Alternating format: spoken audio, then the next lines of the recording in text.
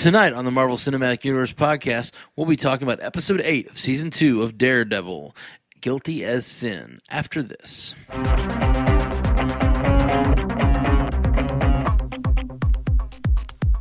Welcome to the Marvel Cinematic Universe podcast. My name is Matt Carroll. I am Jeff Randall. And we are here to talk about Episode 9 of Daredevil Season 2. What'd you think, Jeff Randall? Return of Stick. The Return of Stick, the first actual mention of the hand. Yeah. And the chased. I like it. Very exciting. Very exciting. We talked a lot about it based on the one episode last season where Stick was mentioned, or where Stick showed up, and like nobody said the chased, nobody said the hand. Nope. It's just none of that. This mysterious thing's happening. The war. And then Nobu wears red. Like, whatever. Something's going on. But the like, war. we talked about it a lot Black because Sky. we know. We even talked about They even talked about Black Sky. Well, they last had season. one. Yes. And they've never activated one. It's interesting. And Black Sky is apparently a child, according to last season, or at least it was that in that case. That's what it looks like. That's interesting. So, a lot happened this episode. Whole bunch. We find out Elektra not only is working for Stick now, which is what I thought when she was first talking about it, but she is working for Stick forever. Like, she's always been working for Stick. Yeah. Matt was a mission because Stick wanted him back. Man, that was hard. That was a heartbreaking moment when he asked her, was it fate? Was it luck? Or was I a mission? And she says, Mission. And Elektra decides to be with Daredevil. She's going to be with Daredevil, which means trying to be good. And then she outright cuts that guy's throat. And then says, "This is who I am." And then has another crazy look on her face. I thought there was going to be more. Do you still want me?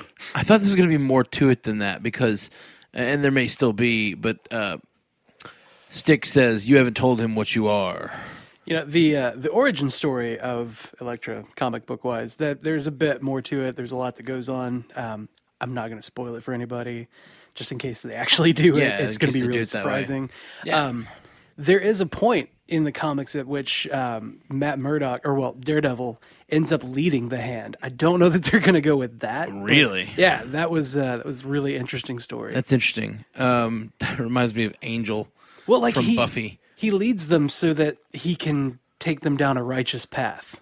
I gotcha. Yeah. Stop killing and such. Yeah. Which is what he's trying to do with Elektra here, trying to wrangle this one person and get them to stop the war, stop fighting the war the evil way. Right.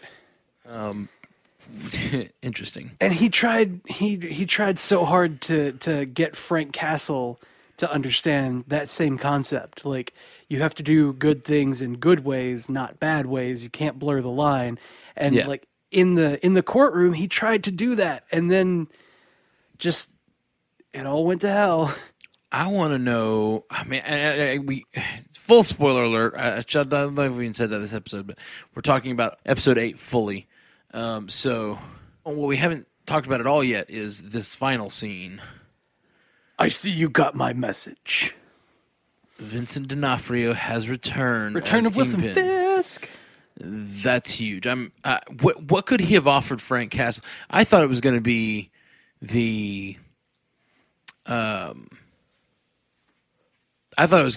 that the DA was doing, but it sounds like Wilson Fisk has offered Punisher something in return for him throwing his case, pretty much. I don't know. I think it's very likely Kingpin has knowledge of. I mean, Kingpin was Kingpin probably at the time of the killing of Frank's family. So I would assume if there's a big gang war happening, he probably knew something about it. What if he incited it? I doubt he would have called Punisher to him if he incited it, unless he's just lying, which is possible. That seems to be his MO. I don't know. Is it? Does he really lie a lot? He works people against each other. Sure.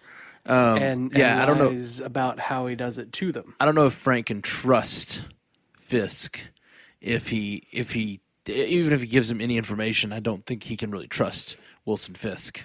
Yeah, at all, ever. No, absolutely not. So that's going to be interesting. But hopefully what's going on is a double cross where Frank is tricking him or something. Yeah, Frank wants to get close to him so that he can moita him. Yeah, probably. I was honestly, when it just showed someone lifting weights, I was like, this is probably something to do with whoever killed his family, and he's getting a moment alone with maybe like the DA. Well, that guy said, think about what you want, Frank. Exactly. And so I was thinking like, maybe the DA offered, oh, we know who killed your family. Here, we'll give you a minute with them alone. The next episode, by the way, is called 7 Minutes in Heaven, which sounds like they're going to be kissing in the closet. It sounds like he's going to get 7 minutes alone with who murdered his family, and he's going to get to do what he wants to do. Yeah, maybe so. It might be that Wilson Fisk knows who killed his family and can arrange that, like they're in that prison or whatever. Right. And he can arrange that. Huh. So corrupt.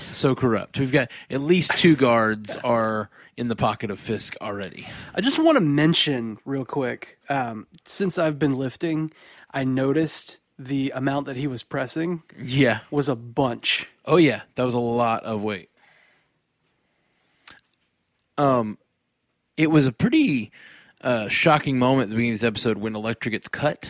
Oh, yeah. So badly. And it's pretty much because Matt tried to stop her. Matt tried to stop her from killing. And it's just more evidence to the fact that maybe Matt's ways are not the best way. Not for the hand, at least. Yeah, maybe so. They're faceless ninjas. Yeah. They can die. It's okay. Oh, by the way, I have to mention, I loved the moments in the beginning of this episode, the car chase. Yeah. It's one of the most creative car chases I've seen in a long time. How just seeing like just ninjas chase a car. It's like a car chase, but they're on foot with bows and arrows. Yeah. Super fun. But he was calling them quick little bastards. We called them little shits. Yep. That's good stuff. And then he's just randomly shooting at them with a crossbow. Like taking out a couple at a time. Or taking like one out at a time, but like reloading slowly. Just cocking it like he's just frustrated that he's having to do this. Yeah. I really loved his like not even looking, which you don't have to. He's not using his eyes anyway. Can't. He can't look. So he's just like aiming behind him and firing, and you just see someone drop. Really well shot action sequence. Super fun. And really well shot crossbow bolt. That's true. That's very true. So, and I love that the like as they show like what's been done to the car to end the scene or whatever. They're panning over the car, and there's just all kinds of arrows sticking out of it. There's a couple of windows missing. Like it's the most ridiculous looking car from a car chase ever. Yeah, it looks like they'd like gone up against some like tribal hunters or something. Right. It looks like a car that was driven through the world of Avatar. Pandora. Yeah. So Stick came back. Stick was interesting. Super. I knew as soon as he asked for hot tea, it was going to be for him. As soon as it was such a funny thing to ask for, but it sounds enough like it could be like an herbal remedy. Yeah. But he's like, I need hot tea. Where's that tea? Yeah. Make the damn tea. And he comes back. Thank you. Sips on it. So, I thought this was a pretty extraordinary episode. Yeah, it was really good. I'm sad that Stick has already left. I think he's going to come back. He's Yeah, I don't know. He's too important. Matt just took an arrow to the shoulder that likely has the same poison. Yeah, it's very possible. He definitely started to kind of... I mean, you saw his pupils dilate, real bad. Yeah. Well, when the pupils dilated, I think it was just from, like, pure pain or something. Like, because that was right when the arrow went through, that it showed his eyes. Yeah. He pulled a real Requiem for a Dream there. I hated that movie. Did you? Yeah. When they use the same montage of, like, drug, scene, drug, take, drug, pupil dilate. Yeah. Just over and over and over and over and over and over and over. It was too much. I was different every time. It was the same thing every time. sound, same rhythm to it, but it was different every time. I mean, it was a And different. it was always drug. it was always a different drug. It's always different effects. Sometimes it was TV. Even like it's just a strange reason to hate Requiem for a Dream. I love that movie. I didn't like the sequence. It kept, and it may have been that I watched it at like 2:30 in the morning, and Right. it went on forever. I don't know. It's good. I Flick. really like Jared Leto though, like in Yeah. everything else. He's awesome. I'm hoping he'll be good in Connolly. Suicide Squad. Even though I do not have great feelings about Batman v Superman. But we'll talk about that after you've seen it. Okay. It might be a minute. Come on, man.